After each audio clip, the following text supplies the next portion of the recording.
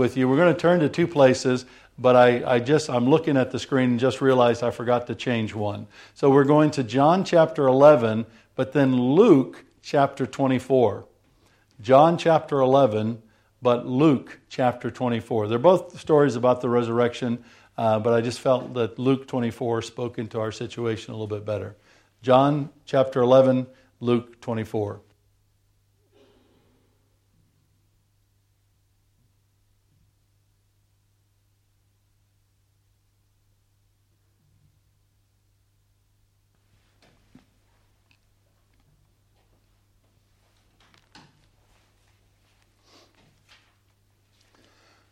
Beginning of John chapter 11, Jesus got the word that his good friend Lazarus, that he loved very much, was sick.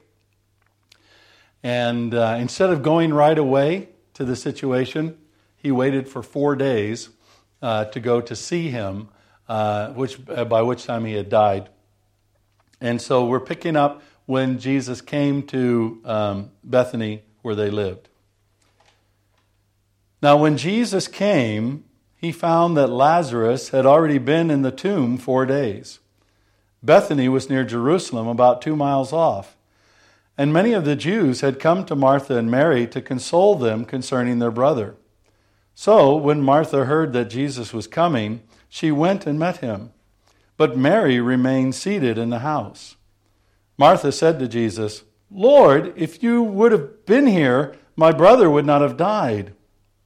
But even now, I know that whatever you ask from God, God will give you." Jesus said to her, "Your brother will rise again." Martha said to him, "I know that he will rise again in the resurrection on the last day." And Jesus said to her, "I am the resurrection and the life. Whoever believes in me, though he die, yet shall he live. And everyone who lives and believes in me shall never die. Do you believe this?" She said to him, "Yes, Lord, I believe that you are the Christ, the Son of God, who is coming into the world." When she had said this, she went and called her sister Mary, saying in private, "The teacher is here and is calling for you." And when she heard it, she rose quickly and went to him. Now Jesus had not yet come into the village, but was still in the place where Martha had met him. When the Jews who were with her in the house, consoling her, saw Mary rise quickly and go out, they followed her, supposing that she was going to the tomb to weep there. Now when Mary came to where Jesus was and saw him, she fell at his feet, saying to him, "Lord, if you had been here, my brother would not have died." Excuse me. When Jesus saw her weeping, and the Jews who had come with her also weeping, he was greatly moved in his spirit and greatly troubled.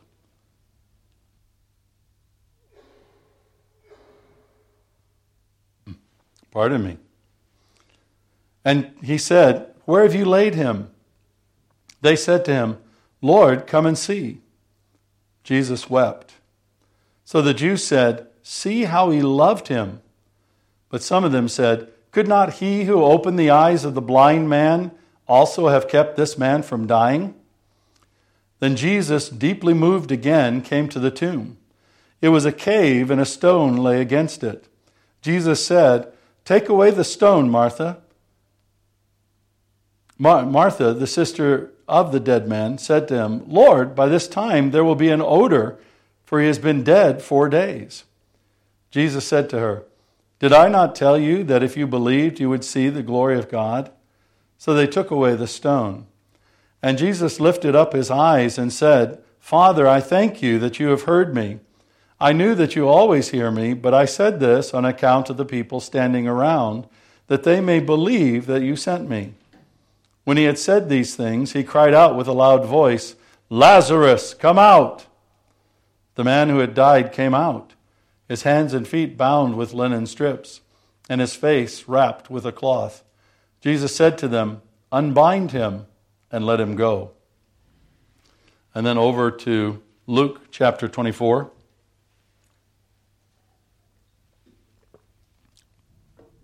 Luke 24. But on the first day of the week, at early dawn, they went to the tomb, taking the spices they had prepared. and they found the stone rolled away from the tomb. But when they went in, they did not find the body of the Lord Jesus. While they were perplexed about this, behold, 2 men stood by them in dazzling apparel.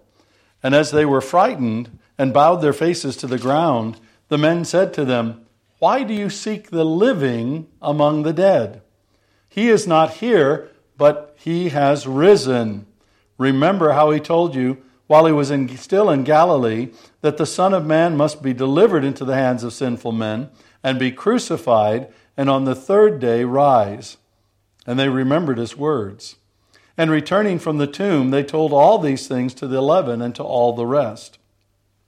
Now it was Mary Magdalene and Joanna and Mary the mother of James and the other women with them who told these things to the apostles.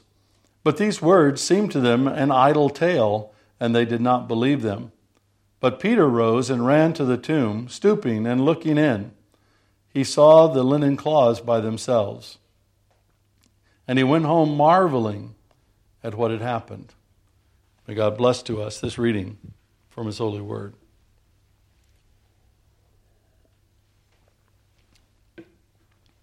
Well, we all know what's going on in our world. We all know the crisis that we're living through, what we're dealing with at this time in history.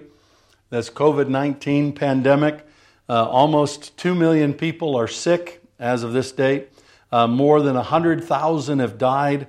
We've had billions spent on healthcare, trillions lost in our economy. We've lost jobs, lost loved ones, lost friendships, lost businesses. It is a time of great trauma and stress globally. But we do not worry. We don't have to worry because we know something that many billions around the world do not know, and that is that Jesus Christ is alive. But right now, our world needs a resurrection. Our world is dying. It's experiencing this. It's experiencing the reality of the death. And what we need is a resurrection. We need to come out on the other side of this with a resurrection.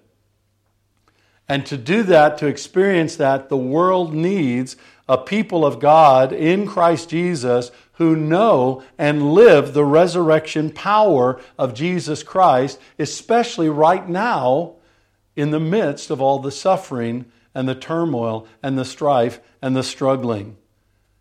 And thanks be to God, we serve a Jesus Christ who not only has risen from the dead, he said, "I am the resurrection and the life." He is a master at bringing about resurrections. And John 11 shows us a lot about how Jesus acts to bring about a resurrection in our lives and in our situations. The first thing we see here is that in this passage we read, that Jesus acts according to the sovereign will of God and for what is good and what is best. And we need to have that confidence because there's a number of things that Jesus does not do, and this passage makes it very clear. First, Jesus doesn't act in terms of our time frames. Sometimes he seems very late to get into the game. I've heard many times throughout my life, well, sometimes God waits to the 11th hour or 11:59. Well, actually, sometimes God waits till the next day or two before it seems like he shows up.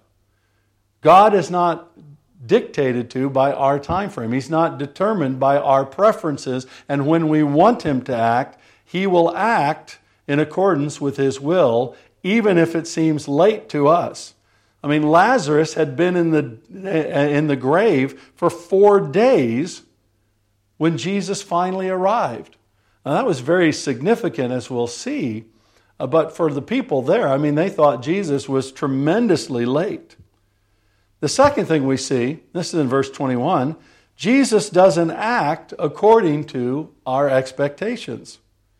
Mary and Martha expected Jesus to come immediately. They expected Jesus to come and lay his hands on Lazarus, as he had done for dozens, if not hundreds of other people. And they knew about this. They'd followed Jesus. They were close friends with Jesus. They'd heard the stories about what Jesus did when he came to their house and they gathered together for a few days of rest and for meals together. They'd heard all about this, and they expected Jesus to come right away and heal Lazarus.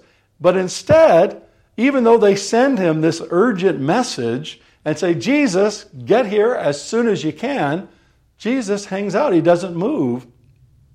And therefore, Lazarus has been dead for 4 days. And Martha said to Jesus, Lord, if you'd only been here, my brother wouldn't have died.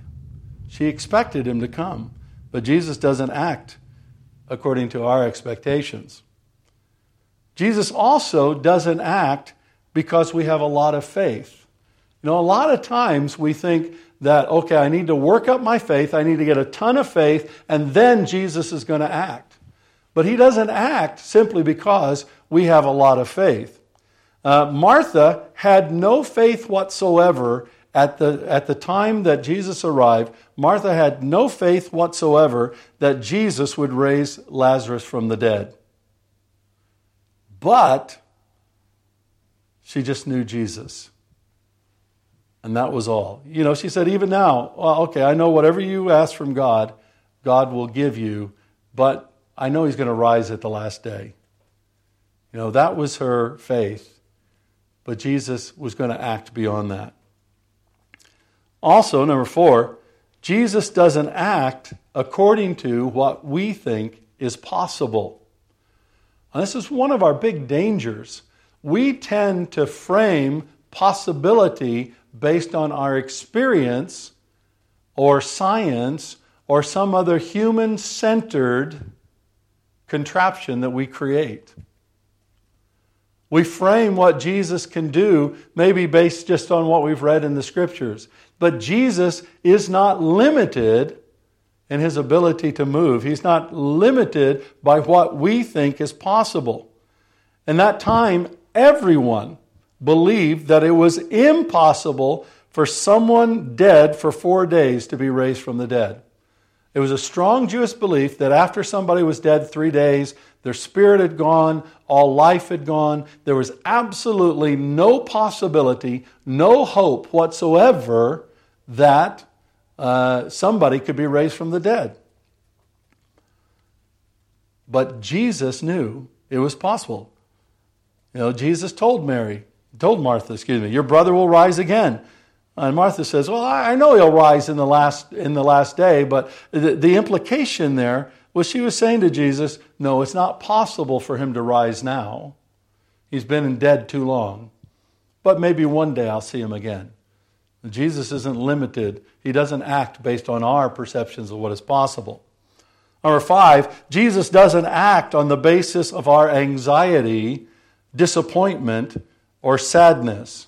We see this in verses 28 to 30.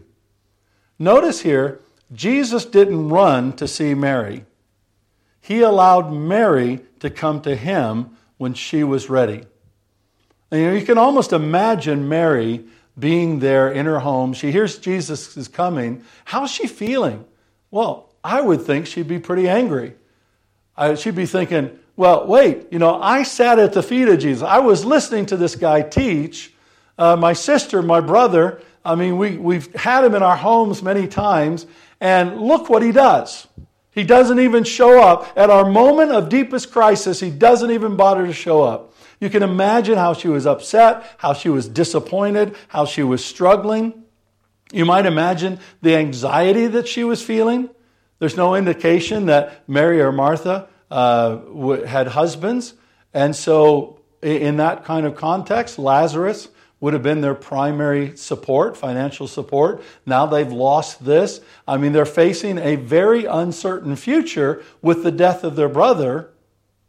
And so here is Mary, and she's probably sulking at home, just waiting, thinking, okay, well, Jesus needs to come to me. If he wants to restore this relationship, if he wants to do something here, Jesus needs to come to me. But Jesus doesn't do that.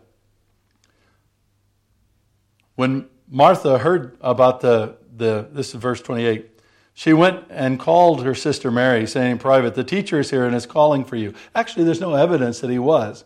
I wonder if Martha was being a little devious here at this point. And when she heard it, then Mary rose quickly and went to Jesus. So she thought, okay, maybe Jesus is calling. Maybe Jesus is going to help. Maybe Jesus is going to sort this out. But there's no indication that he actually said that. Now, Jesus had not yet come into the village, but he stayed where he was. And number 6 here, Jesus doesn't act to please the crowd, either their demands or their challenging questions. He doesn't act to please the crowd. He's not playing to the crowd. Mary and those with her, they wanted a miracle. They wanted Jesus to be there to lay hands on the sick Lazarus and see him healed. They wanted Jesus to do something incredible. But that's not what happened. Jesus wasn't aiming there to please the crowd. There was also some there who were blaming Jesus for not showing up.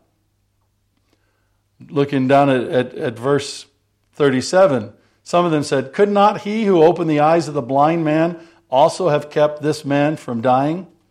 So Mary goes out to Jesus earlier and he says, "Lord, if you would have been here, my brother wouldn't have died. If you would have acted sooner, if you would have done what you were supposed to do as God, as the Son of God, as the Messiah, if you would have done what you could have done, things would have been a lot different."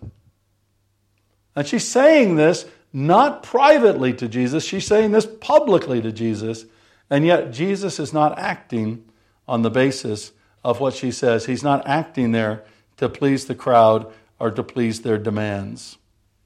Well, if Jesus is not acting on these things, why does Jesus act?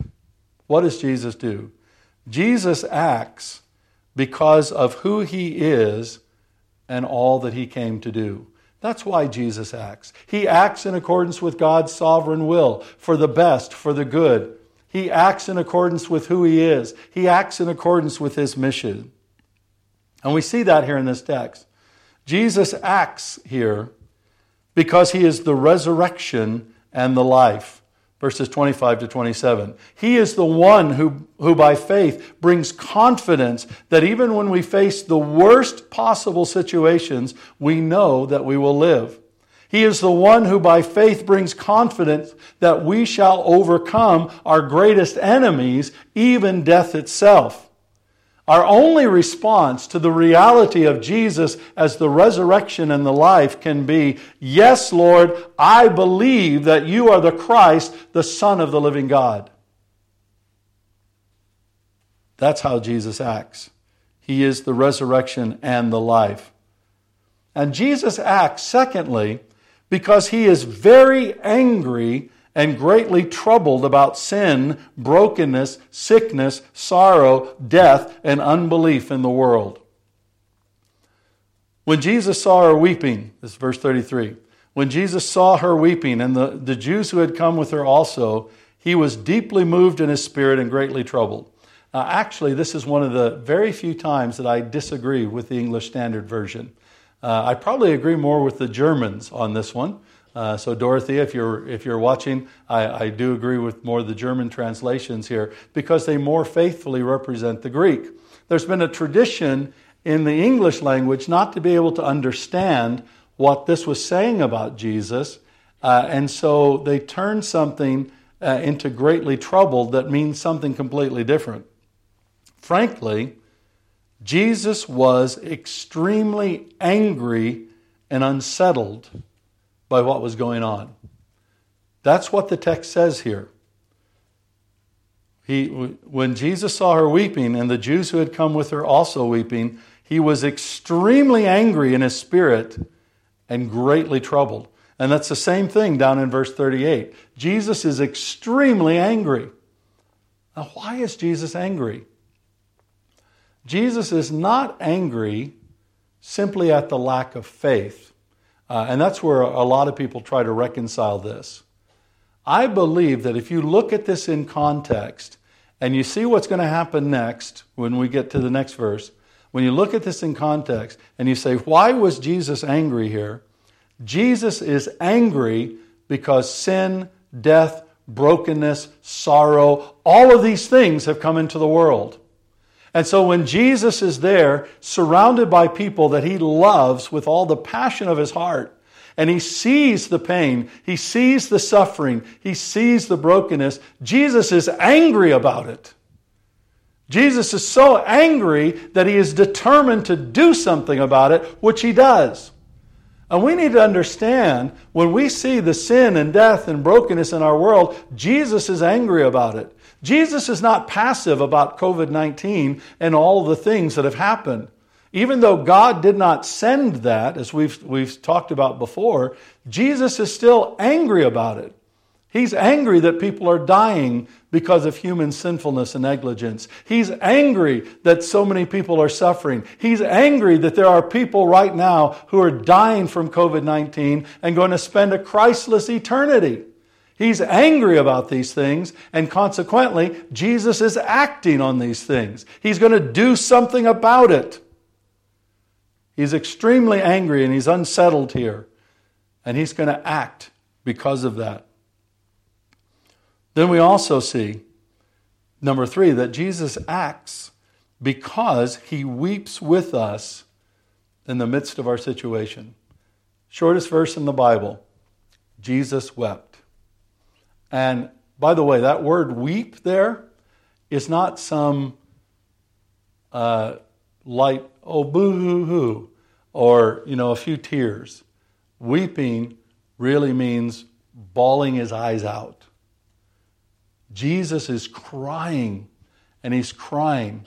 And we know why here that he's not angry with people, and just because of their unbelief. He's angry about the situation because he cries so much, the people say, see how he loved him.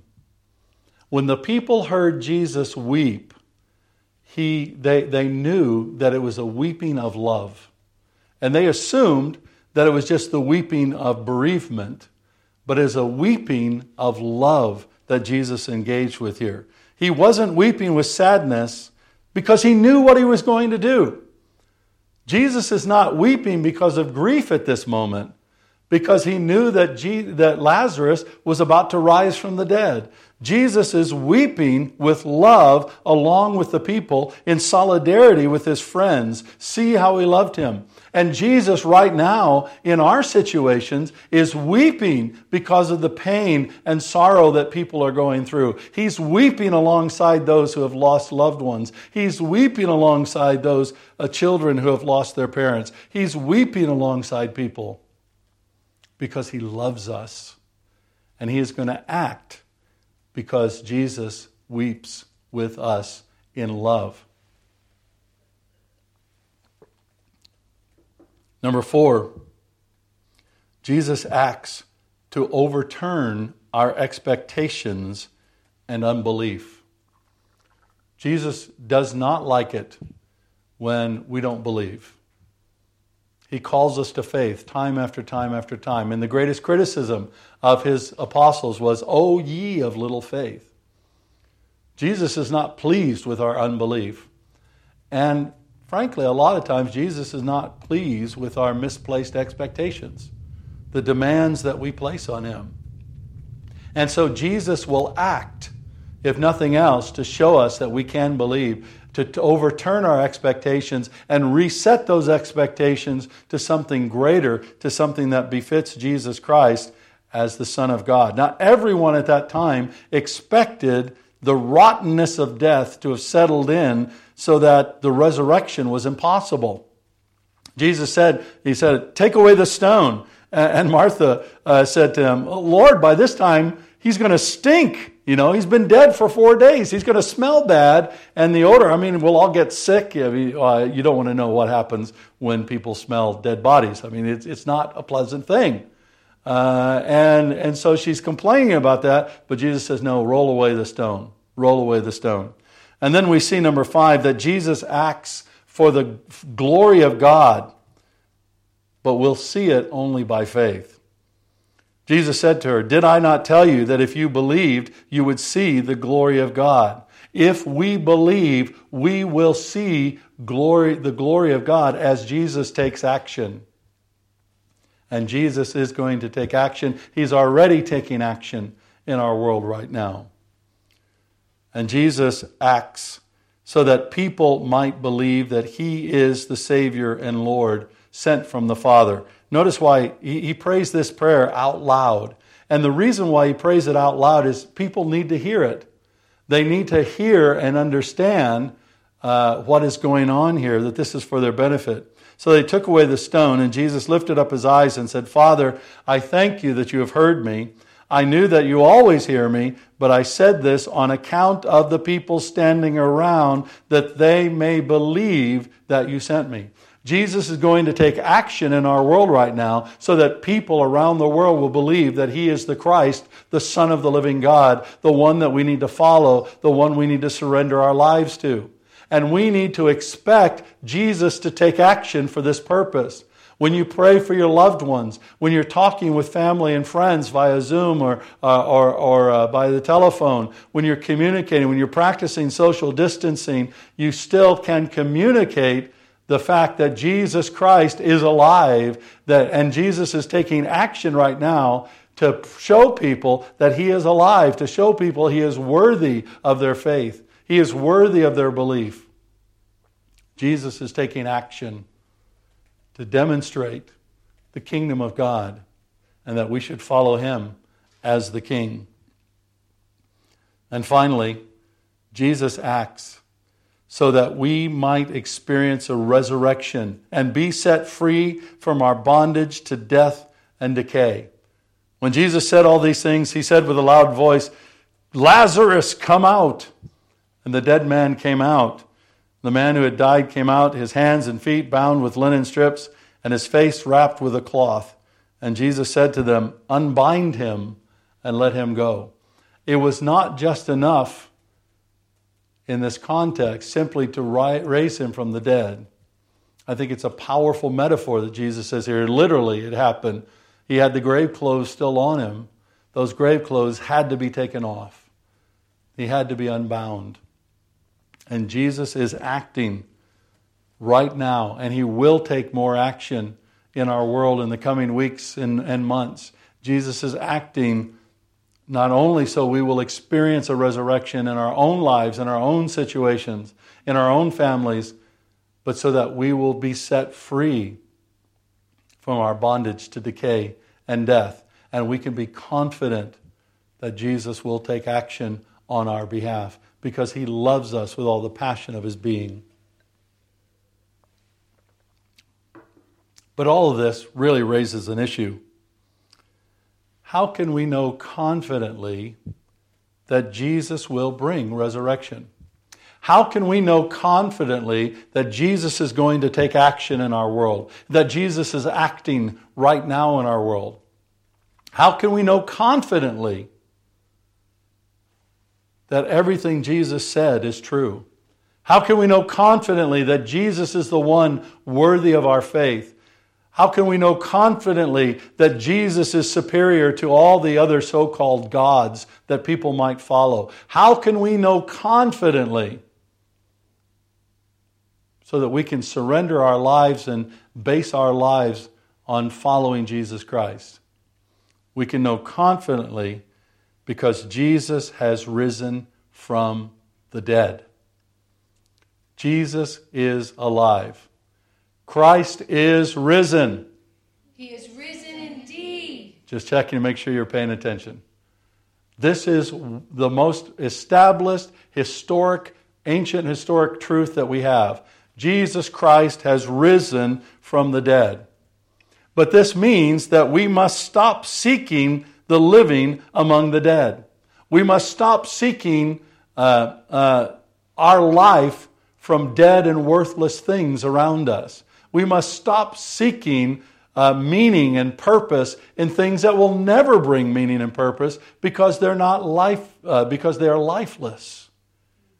We need to seek our lives and base our lives in Jesus Christ. This means also that we must actively remember what Jesus said and how Jesus rose from the dead. We need to remember it. And remembering it is not just, oh, that was a nice holiday that we had one time. Remembering biblically always means embracing something into your life so that it continues to affect your life. For example, I remember every day that I'm married to Karen. And because of that, my life is different. I live life different because I remember. And that's the whole idea behind the text. We need to remember what Jesus said. Remember that He rose from the dead. And we must believe with our whole lives in this reality, in this truth, that Jesus Christ is not dead and buried someplace in the Middle East. That Jesus Christ has risen from the dead. And as we live, as we walk, as we work, as we move in faith in Jesus Christ, our crucified and resurrected Lord, we become people who not only will see the resurrection when Jesus Christ brings it, but we become people who will be part of His instrument to bring the resurrection in and through us as we live and as we work and as we engage in the world around us. This is God's calling and destiny for us. Jesus said, I am the resurrection and the life. And we know that we are resurrected and have life because of faith in Jesus Christ. Let us live this faith boldly in this hour to the glory and praise of Jesus. Let's pray. Gracious God, we love You, we honor You, we worship You and adore You, and we thank You that Jesus Christ has risen from the dead. Thank You that Jesus is not dead, but He is alive, and that we have life in Jesus Christ. We love You, and we praise You, and we worship You. And I pray, Lord God, that You'd send us out into our world with boldness, wherever we are, even if we're having to stay home. Let us engage in whatever way we can, with boldness, confidence in Jesus Christ, who He is, and all that He has done for us. We love You, and we worship You, and we praise You. Through Jesus Christ our Lord. Amen.